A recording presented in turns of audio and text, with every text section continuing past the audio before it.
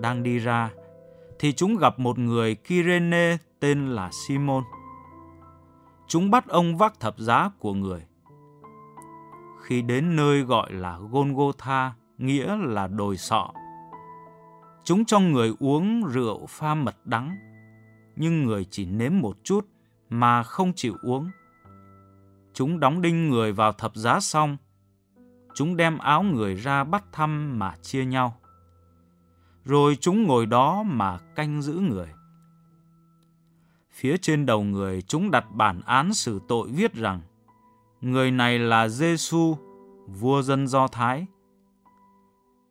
Cùng bị đóng đinh với người có 2 tên cướp, một tên bên phải, một tên bên trái. Đức Giê-xu bị nhục mạ từ câu 39 đến câu 44.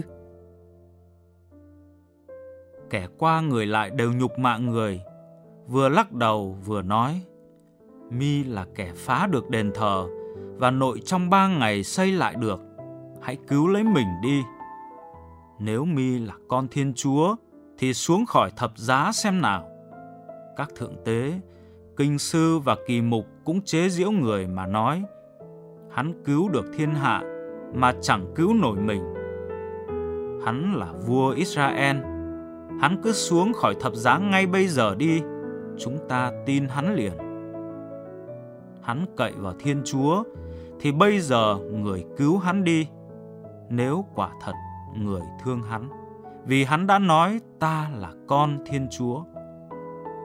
Cả những tên cướp cùng bị đóng đinh với người cũng xỉ vả người như thế. Đức Giê-xu trút linh hồn từ câu 45 đến câu 56. Từ giờ thứ 6, bóng tối bao phủ cả mặt đất, mãi đến giờ thứ 9. Vào giờ thứ 9, Đức Giê-xu kêu lớn tiếng: Eli, Eli, lema sabachthani, nghĩa là lạy Thiên Chúa của con, sao Ngài bỏ rơi con? Nghe vậy, một vài người đứng đó liền nói: hắn ta gọi ông Elia. Lập tức một người trong bọn chạy đi lấy miếng bọt biển thấm đầy giấm, buộc vào đầu cây sậy và đưa lên cho người uống. Còn những người khác lại bảo: khoan đã, để xem ông Elia có đến cứu hắn không. Đức Giê-xu lại kêu một tiếng lớn rồi trút linh hồn.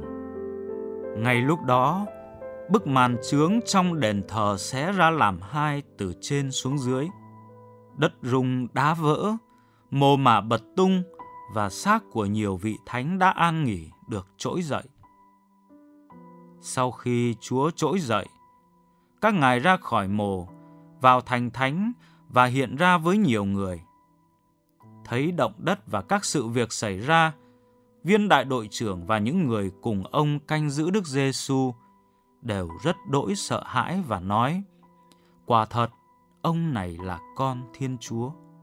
Ở đó cũng có nhiều người phụ nữ đứng nhìn từ đàng xa.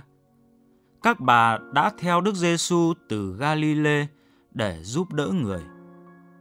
Trong số đó có bà Maria Magdala, bà Maria mẹ các ông Giacôbê và Giôsép, và bà mẹ các con ông Giê-bê-đê.